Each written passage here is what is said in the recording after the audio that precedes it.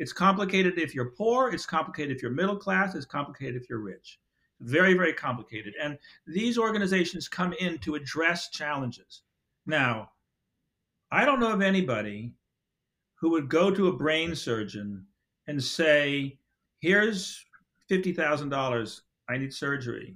But I'm going to tell you how to do it because I know about XYZ. Welcome to Be Giving, a podcast from Foundation Source, the nation's largest provider of foundation management services and a trusted source for philanthropic expertise. In each episode, we'll hear from notable experts, where we engage in conversations about personal perspectives, experiences, and thoughts on the most important issues shaping the philanthropic space. Let's dive into the world of charitable giving right here on Be Giving. Today, we're joined by Stephen Gyllenhaal and Rudy Espinoza for a thought-provoking conversation about the ways in which we reward charities for their goals and accomplishments. Stephen is an award-winning director, writer, and producer, and most recently, he directed UnCharitable, a provocative documentary about the nonprofit sector.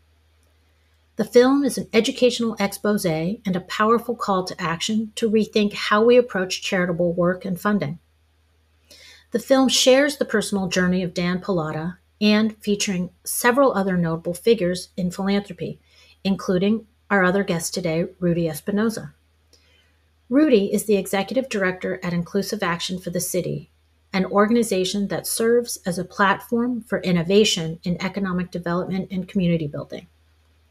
His work centers around identifying investment opportunities in low-income communities for the private sector, specifically organizing efforts to revitalize neighborhoods. Welcome to you both.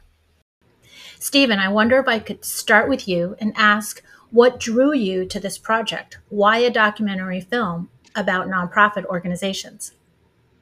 Well, I knew Dan Pallotta, who created the AIDS rides and raised basically $500 million for AIDS and breast cancer and suicide prevention. I knew him while he was doing that quite well. I never did any of the rides because I had two young kids. And we really were friends because of sort of just believing in similar things about life, I guess you could say. I really understood what he was doing. I was scouting a movie in Canada when it came across the news that his whole company had gone under. And I was shocked.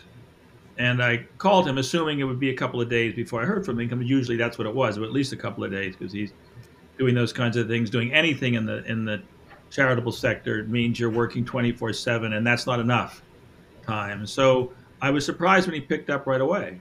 And he said that after a couple of minutes of, yes, it really did happen, he said, all day, nobody has called me. I have become a pariah. So that was my introduction to really the drama that became ultimately the movie. It was many years later. I hadn't made documentaries. I was mainly making narrative films. I had made a documentary called In Utero, which was all about the science from conception to birth. Because I was trying to have a child, and I made the movie, and it was a very important movie. And Dan came to me at one point and said, "Would you think about making a movie about what happened to me?" And I said, I'm not sure. It's a very powerful story, and I'm very moved, but I'm not sure. And then he told me about a number of other people who had been very, very successful, had accomplished major, major things, and were destroyed by the ethos, not old at that time, but basically the ethics of, you must live in sackcloth and ashes, you must be paid very little, you must never advertise except at 4:00 in the morning. You need to be a humble human being who sacrifices everything for the good of what you're doing. But these companies were all destroyed. And I went, that's an interesting documentary to make. And I thought, well, I'll throw it together. I'll do a couple of interviews. We'll do whatever. That was 7 years ago. And I think one of the things that happened in the making of it, and then I want to turn this over to Rudy, was that I went from knowing Dan, respecting Dan, really fond of everything he'd done. I really think he's a brilliant guy, to understanding that, well, Rudy is a really good example. We did a sort of get together at one, sort of thrown together, sort of charity people talking, and I listened to him talk, and we were sort of in the middle of making the movie, just starting really, and I went, "This guy is cool. He's very articulate. I got to get him in this movie." And what happened was more and more I began to feel deeply that while I've worked with a lot of movie stars and I've worked with a lot of important people and I've been in politics a lot of times in my life, really, really brilliant people. I've known presidents since I've been in the movie business, which is weird. Nonetheless, the most heroic people I've met, the most intelligent people I've met are in this sector. And that made me shift from just making a movie, sort of whatever, to getting more and more pissed off, more and more impassioned, to the point where we've literally just finished a film yesterday at 4 o'clock in the morning, today actually, 4 o'clock in the morning, because I wanted to get it as right as I could get it for the people who are actually doing the most important work in the world. And I'm just a messenger here, so I want to turn it over to Rudy.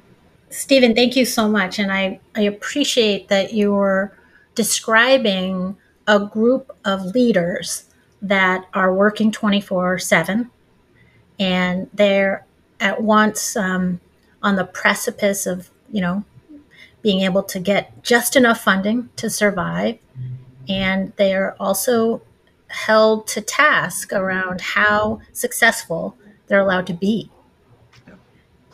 Rudy, would love to open it up to you to sort of talk about that ecosystem, that relationship between funders and nonprofits, and from your seat as an executive director with the responsibility of operating the organization and ensuring that your work has sufficient funding to go forward.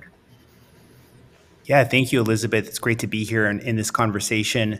I guess I'll just start by saying, just by talking about the ecosystem of nonprofits, and just say that Stephen is right, that the sector is full of heroes and high caliber professionals that have dedicated their life to solving problems in their communities.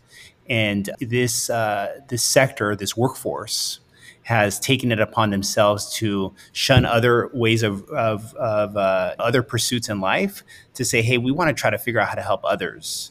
And I too have come across and work with every single day amazing people that have advanced degrees from Ivy Leagues and other schools, and who have said, hey, you know what, I'm here to address poverty and to eliminate it.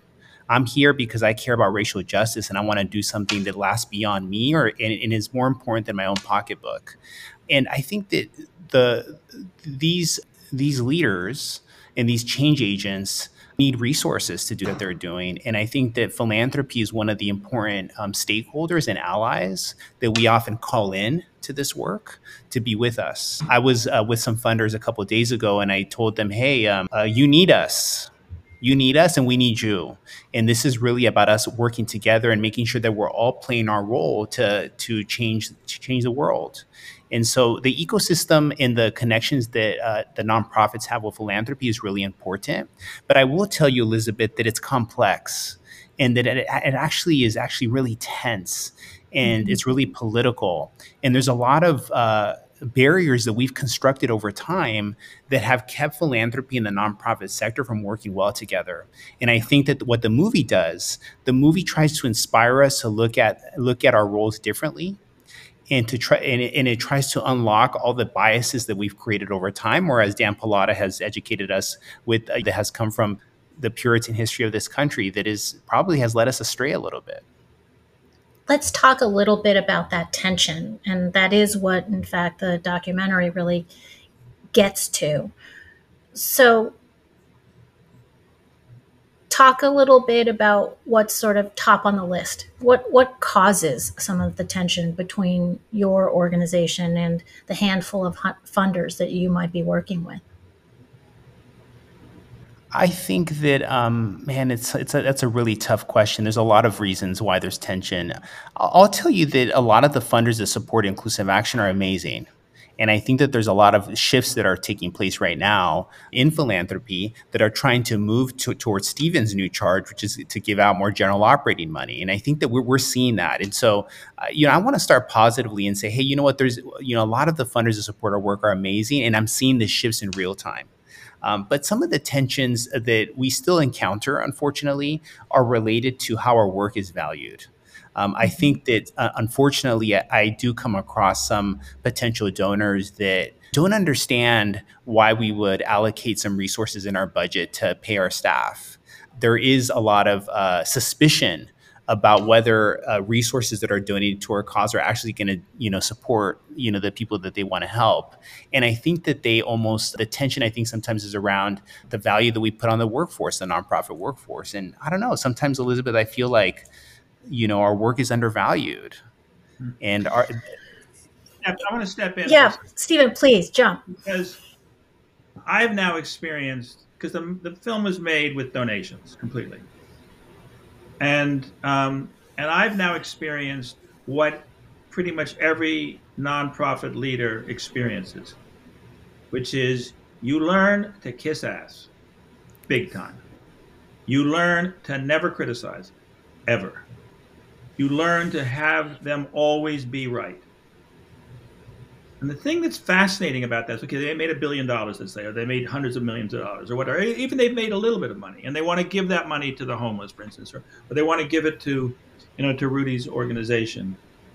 When you talk about undervaluing what they do, think about for a moment the population. Just think about almost any human being and the issues that they're going through when they need some support, some help. Not because they've done anything wrong, but because of so many it's very complicated why someone's in a position where they are.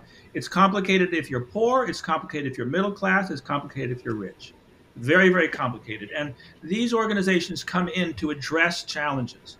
Now, I don't know of anybody who would go to a brain surgeon and say, here's $50,000, I need surgery, but I'm going to tell you how to do it because I know about XYZ. I've come to believe and understand that what the sector is doing almost across the boards, and 99.9%, as Darren Walker says from the Ford Foundation, are utterly honest, are trying to do their best. I don't know of any of them that is much less critical, frankly, than the complication of brain surgery. Talking about psychological issues, talking about financial issues, talking about spiritual issues, talking about physical issues that are being addressed by almost every single charity. So the idea that, and what we're trying to really talk about in the movie is, let the people who are the experts in this, who are committed to this, do their work without your getting in the way. That's not to say not to see how the impact is, not to be very careful about what is the impact, but the issue of the way the navigators, the charitable, those watchdogs look at things, because they're very understaffed themselves, by the way, and should have much more money to explore all this stuff. They only have an overhead way of looking at this because they can't get into what the details are. And what the details are is where, as they say, God and the devil's in the details. That's where the work is really happening. So I'm angry. I have gotten angry at a couple of donors that I really needed the money for because I didn't have enough money to make this movie. But when a billionaire would tell me, I know how to run this sector, I'll tell you how you do it, blah, blah, blah, blah, blah. And twice I just went, well, you know what? You don't. You really don't. One of them gave me money. The other one walked away from me and didn't donate anything. But it's real tough to get angry, real tough to say, hey, I know how to make a movie. I know how to distribute a movie. I've been doing it for 50 years. And you're telling me how to do it? And they all did. Across the boards, they began to worry that I didn't know what I was doing. Well, it's beginning to be disproven. But that's a movie. That's still easier than doing what Rudy does. So you've both pointed to what I think of as the intersection of power and the power that rests with money, and what I think is a perception that philanthropy is optional. And so the people with money think it's optional to exercise the power they have and they can, deploy with their resources. And you're both, Stephen, you're a professional storyteller, and Rudy, you have to do this every day. I'm wondering how does the sector change the discourse so that there's an understanding that none of this work is optional, that there's such an incredible urgency to what you're doing. And Stephen, to your point, we have experts who are doing this important work. Stephen, your brain surgery analogy is really important because if I ever found myself in a situation like that, I'd want to make sure that my brain surgeon has everything taken care of, that they got a home to live in, that they don't have to worry about paying their bills, so they can focus on doing their job, which is, fixing my brain. And I think that we certainly don't think about folks in our sector in the same way. We actually want them to struggle more. And I think that there's something wrong with that. Elizabeth, this question around urgency is something that I'm really confounded by because we just had a hurricane that just crossed over Los Angeles like a month ago, and I'm always just curious, like friends, like the world is not doing well. We don't have a lot of time. And I think that if you work with urgency and your goal is to eliminate some of these issues, you're probably going to work differently. But I think that sometimes in philanthropy, you might encounter people that that's not their goal. Their goal is to do the bare minimum, to keep their job, to get some headlines in the news, and that's about it. The goal isn't to change the world or to fix it.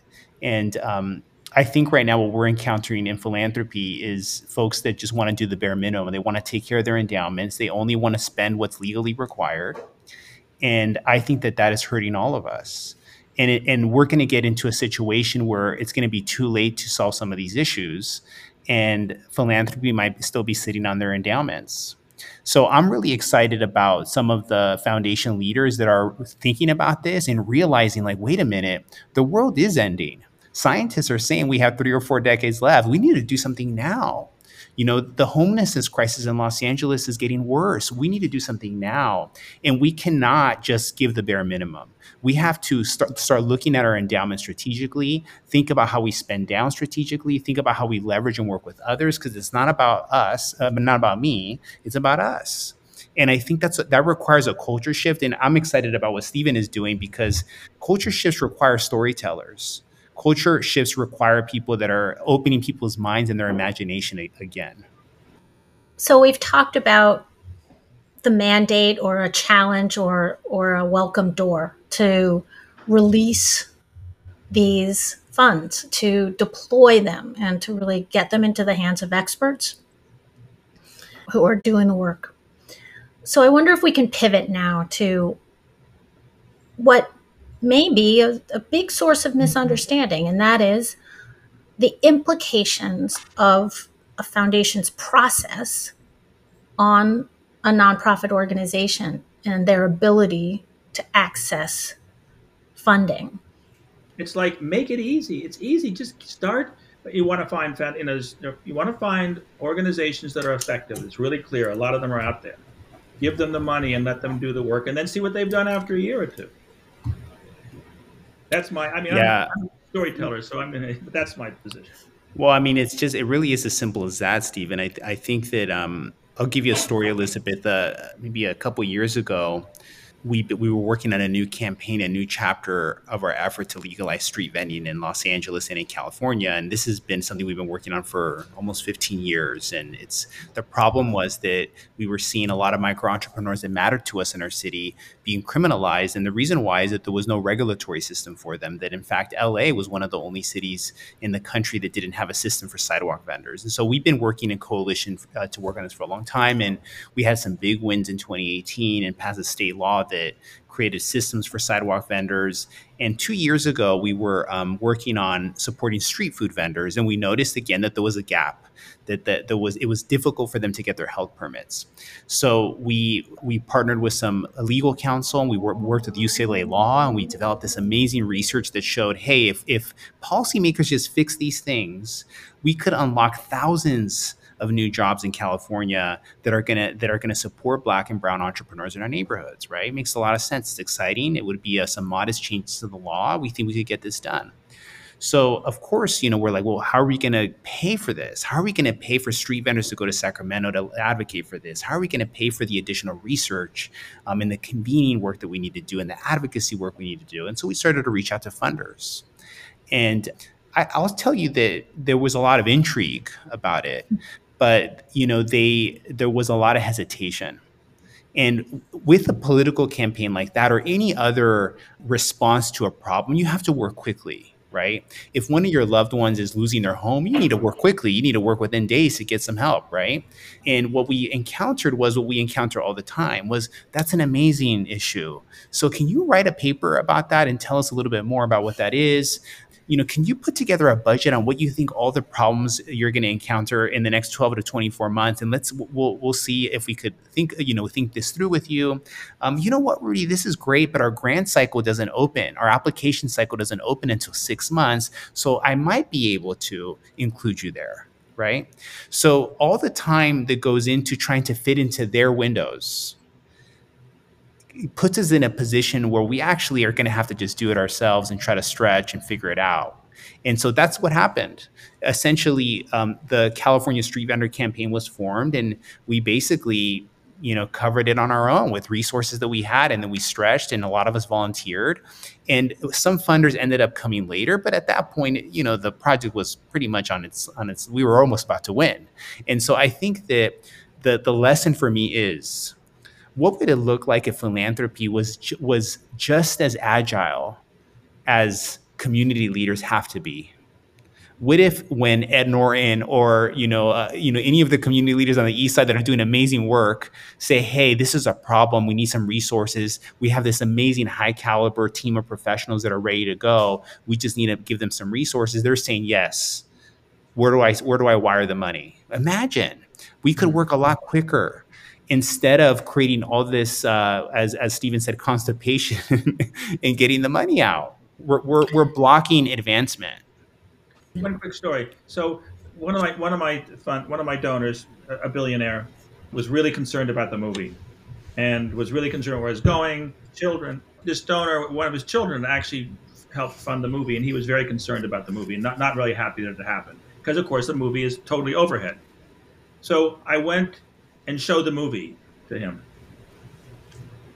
and that was sort of it. He was very happy with the movie. He was still a rough cut. I went back again about 6 weeks later to show the movie somewhere else and do something, and we had a dinner, and he was at the dinner. And we said, how's the movie affected you? This was 6 weeks later. This is a really rich guy who could move fast. He said, well, what happened to me was, right after seeing the movie, a woman came to me from the Ukraine, and she said, would you help us build some homes outside of Kiev? And he said, if I hadn't seen the movie, I would have said, this, let's send this. What are you doing this? What's your infrastructure? He said, all I asked was, how do you scale it? She told me how to scale it on the phone. He said, that was 6 weeks ago. And this was a long time ago, now about a month and a half ago. He said, at that meeting, 130 homes are on trucks now going out into Kiev, because I understood scaling was all that mattered. And he said, now we're moving on to get 5,000 homes there.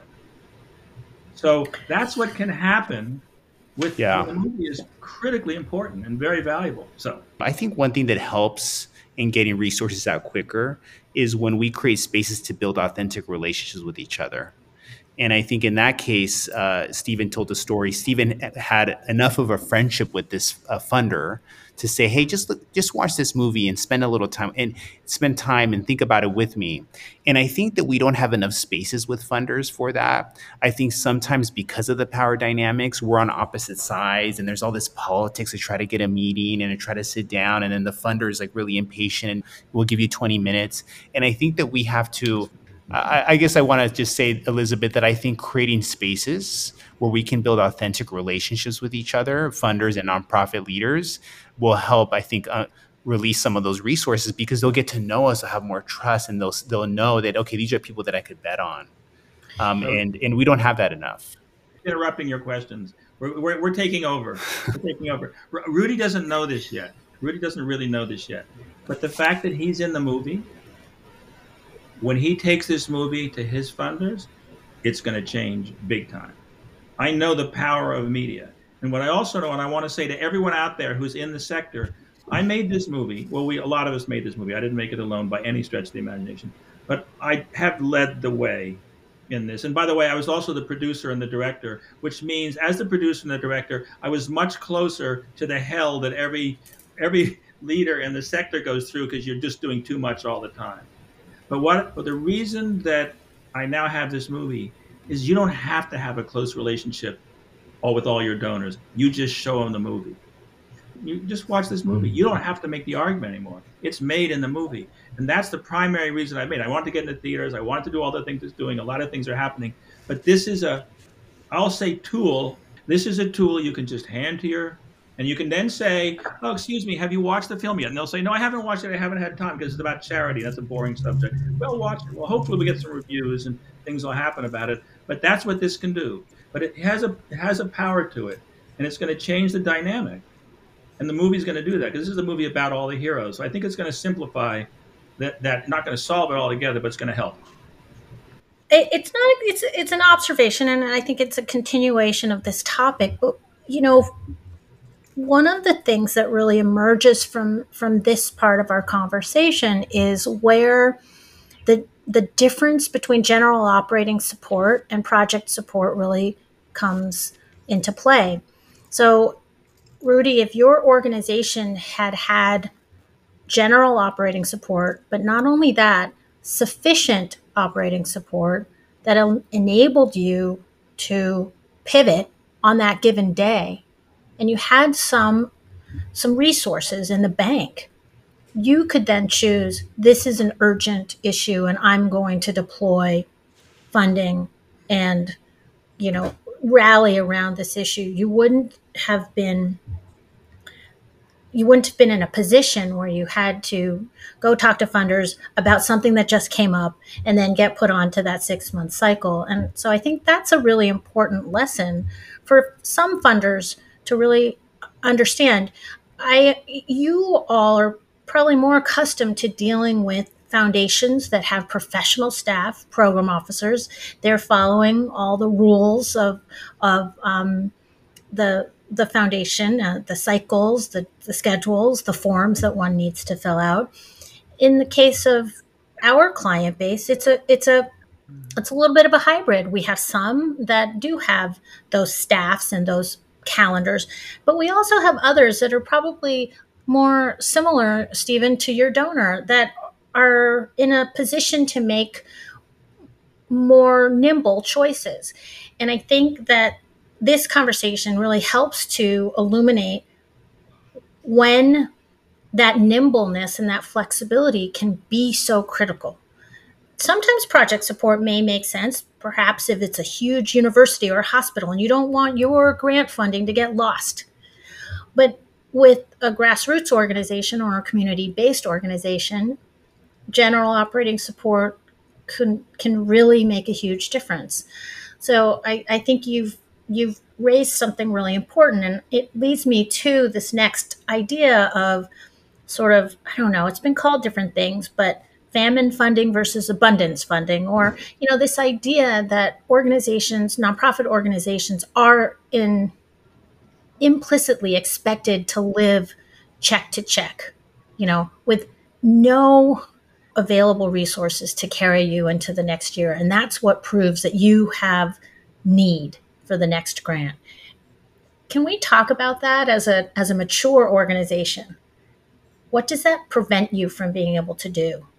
I'm reflecting on your question. I mean, it prevents you from being deliberate and being planful. When you don't have resources for the next year, it takes you off other really important priorities to focus on that. I'll be frank with you all. For example, that was my board meeting this morning. We were looking at the next couple of years, 2024 and 2025, and 2025, it's like, it's only a year and a half away, but I'm like, okay, we don't have a lot of commitments for that year. How are we we got to think about that. And so, of course, like any steward or leader of a company, you have to focus on that. And I'll take it a step further because Rudy's running an organization. He's got to function with more care. I don't have to. It's a disaster. And also the interesting thing is, we talked about the hurricane. Oh, we have COVID. Who do we reach out to? The nonprofit sector. Oh, there's a fire in Hawaii. Horrible, horrible situation. Who do we reach out to? The volunteers. Every single situation where there's a serious problem, we just expect the charitable sector to step in. And if they do make one mistake, they get in trouble. But it's a disaster. Let's put it, and it is changing. I mean, there's a sense of change, but some of it's just word of mouth.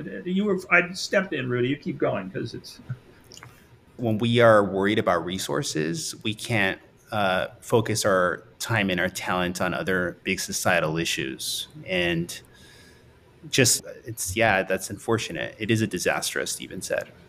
I was struck by something in the film about how year to year funding, sort of living and operating so close to the bone, has a tremendous impact on dreaming, on this opportunity for this necessity for nonprofit leaders to dream and imagine and innovate the future. And maybe, for funders who are really may consider that a luxury, perhaps put another way, it is also putting incredible limitations on the ability to plan strategically, to know what you're going to do 2 and 3 and 5 years from now, and ultimately that magic word to scale. So, how do we tie the ability to do those things to the necessity for nonprofit leaders to look ahead and around the corner? How do we tie that to the funding conversation? It's all related. If a foundation or a donor is really passionate about an issue, it requires resources to solve it and to put attention towards it. And I think it's all connected to investing in a multi-year way in the leaders that are advancing the solutions. I think it's just really straightforward. I'd go back to something you said a long time ago. In a way, it makes total sense that within a university or these larger organizations that you vet it very carefully. Doesn't make so much sense with these smaller organizations. It doesn't actually make sense with the universities either. Give them a chunk of money and see how it went. Don't give them money the next year, but give them the money now. I mean, it's really simple to try and process what are you going to do with this money? What are you going to do with this money? And to fill out all these things. Forget it. Give them the money. Let it go. Get rid of this financial constipation. Have a little joy in your life. You people who are the the pencil pushers and all of this stuff. I would not want to have those jobs. They may be being paid okay in the foundations where they're doing it, but they're not fun jobs. I want everyone to have fun. Give them the money for the year. Let it go. Next year, take it away if it doesn't work. Well, on that note, I mean, I also want to just note that I think we treat people differently. Many of us, if you're listening to this podcast on the road, you're probably using an app that has received hundreds of millions of dollars in VC money, and they're actually losing money. They haven't even generated a profit in probably the 5 to 10 years that they've existed. But those companies are not treated the way that we are treated. And so I think that there is a little bit of a double standard that we should call out. And I'm not saying that we shouldn't be thoughtful about investments. We certainly should. I mean, Inclusive Action is a lender, so we try to be thoughtful about how we underwrite loans and how we deploy that capital to our borrowers. But at the end of the day, we never forget that we have to be thoughtful, but we have a mission. Our mission is to help people get resources. And I think that the more and more that we become entitled and righteous in the way that, in our judgment calls, we start losing the focus on what our mission is.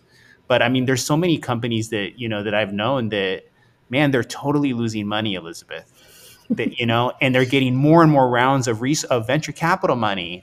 And I wonder why. Why is that happening?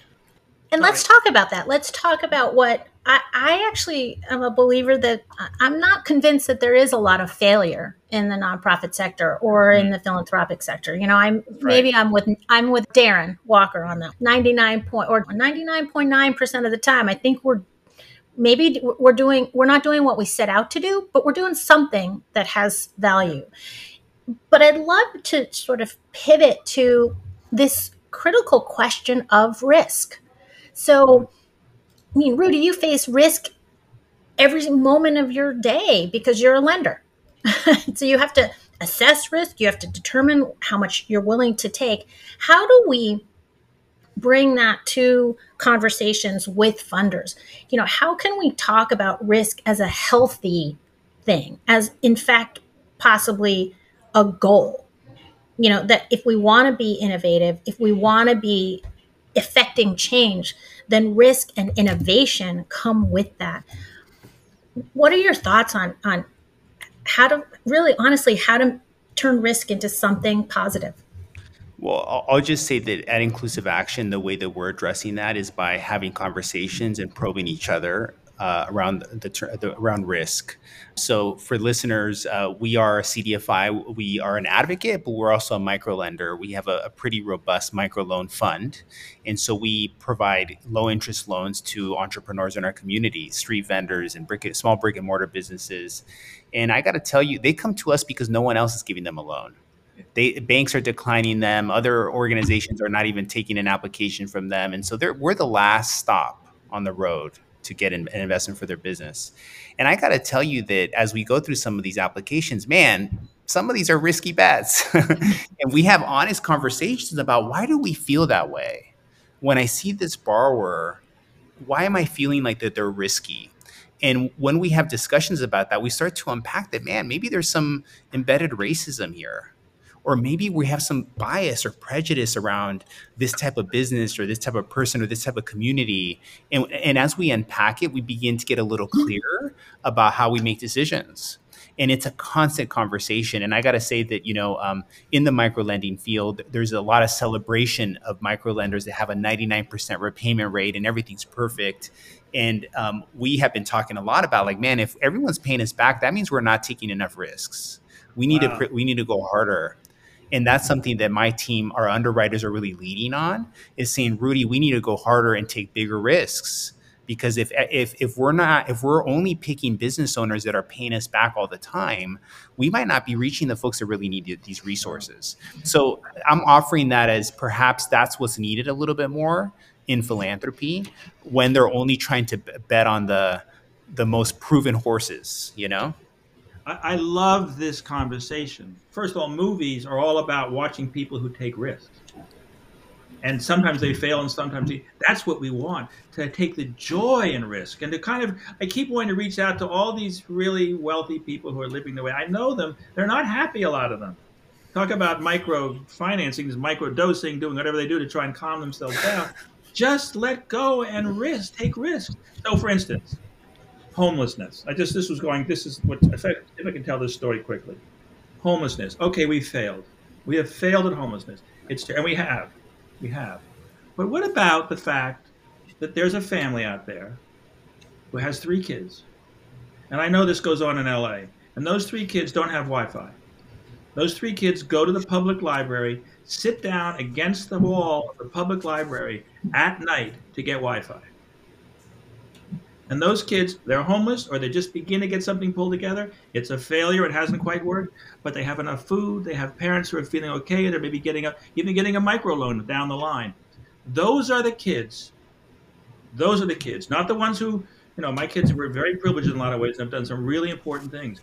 But those are the kids who are in those kind of situations who are going to solve climate change. Those are the kids who are going to figure out, because they've lived hard lives and have to work things out, that are going to figure out how to get plastic out of the ocean. Those are the resources that are being helped, even though it looks like it's not working totally, that are being helped, that are going to make this future very, very different. Those investments are incredibly valuable. And those kids are precious, those kids, because they are the kids that are going to change the future. I love your optimism and the hope that really inspires me. If we could talk just for a moment about what an ideal conversation between a nonprofit leader and a potential funder would look like. Man, my favorite conversations with funders, with our folks that have supported our work, has just been like going to lunch or getting a drink and talking about work and what the challenges that we're facing. And the best conversations are one in which maybe there's not a specific ask for a resource. It's more of like, what are you working on? And what are you working on? And is there ways we can support each other? And I think the best conversations are one where we end in points of solidarity with each other, because I really believe that part of the problem with philanthropy and the tension with nonprofits is that we have all these silos with each other and we think we're different, but we're really not. We all need each other. And so those are the best, most memorable conversations with our funder friends. That is interesting. There's a saying that Gabor Mate is a wonderful clinician and a therapist and theorist, who said, safety is not protection, it's connection. And that's really what we want to do. Because I think there are a lot of people in the for-profit sector and in government and everywhere else who are doing really important things. They're doing really important things. It helps that they meet the people in the charitable sector, the mission-driven sector, and they have meals and they talk through these things. Because I think, and I'm terribly optimistic, yes, Elizabeth, but I'm also aware that we may not make it as a species. We may not make it. I think we are going to, but I have to be realistic and go, if we keep going like this, it's not going to be so terrific for our grandchildren and great grandchildren. I wish and I would love to somehow continue this conversation with both of you in another way. But today I really want to thank you for your candor and your innovation and your thoughts. Right before we close, I was wondering if you might indulge us with a couple of answers to our 3 lightning round questions. So I'll ask each of you the question. The first of which is, list 3 adjectives you would use to describe the philanthropic sector. Rudy, you got to go first. My 3 words are complex, clumsy, and necessary. I'm going to cheat. Unfathomably important. And love. Next question. What is the greatest misconception about deploying one's assets for philanthropic purposes? I don't have a lot of assets to give, but I would say that when I have donated, I think that when I donate to organizations and to folks, I think that I'm not losing anything. I think the misconception is you're giving something up, but I'm actually gaining a lot. I'm gaining friends. I'm contributing to a community, and that's awesome. There's a misconception that you're actually giving things away and giving away power, but you're really not. We aren't what we have. We are what we do. And if we do good, if we give everything away even. Wow. Then we're in a place that's, I think, filled with joy. And you don't have to go that far. But if you have $1 billion, I really suggest letting it mostly go to the people who don't have it. You're going to feel so much better.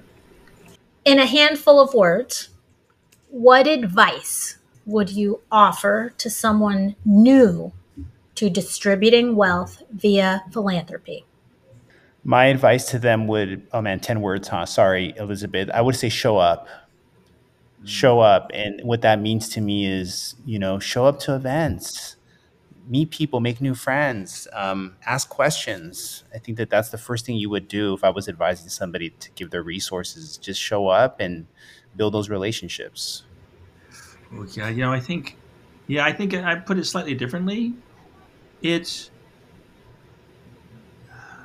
I'm saying is be humble, be humble, be humble. It's so much better than trying to be cool. I mean, it's like we get caught in this idea that we've got to be better. Can I make myself better? No, I think it's exactly the same thing. Hang out, give. It's so much more fun, and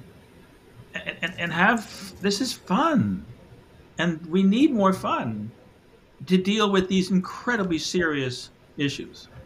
Well, thank you both. This has been a wonderful conversation. And as I said, I wish that we could continue for hours and hours. There's so much to talk about, but we are incredibly appreciative of your voices. Thank you for tuning in to this episode of Be Giving with Foundation Source. We hope you found our discussion enlightening, entertaining, and thought-provoking. If you enjoyed today's episode, be sure to subscribe to our podcast on your favorite platform so you never miss an update. We appreciate your support, and if you could take a moment to leave us a review, it would mean the world to us. Your feedback helps us improve and bring you content that matters most to you. Remember, the conversation doesn't end here. Join us on Facebook, Instagram, X, or LinkedIn to share your thoughts, suggest future topics, and connect with fellow listeners. We love hearing from you and building a vibrant community around the ideas we explore. To learn more about Foundation Source, you can visit our website, foundationsource.com. And together, let's be giving.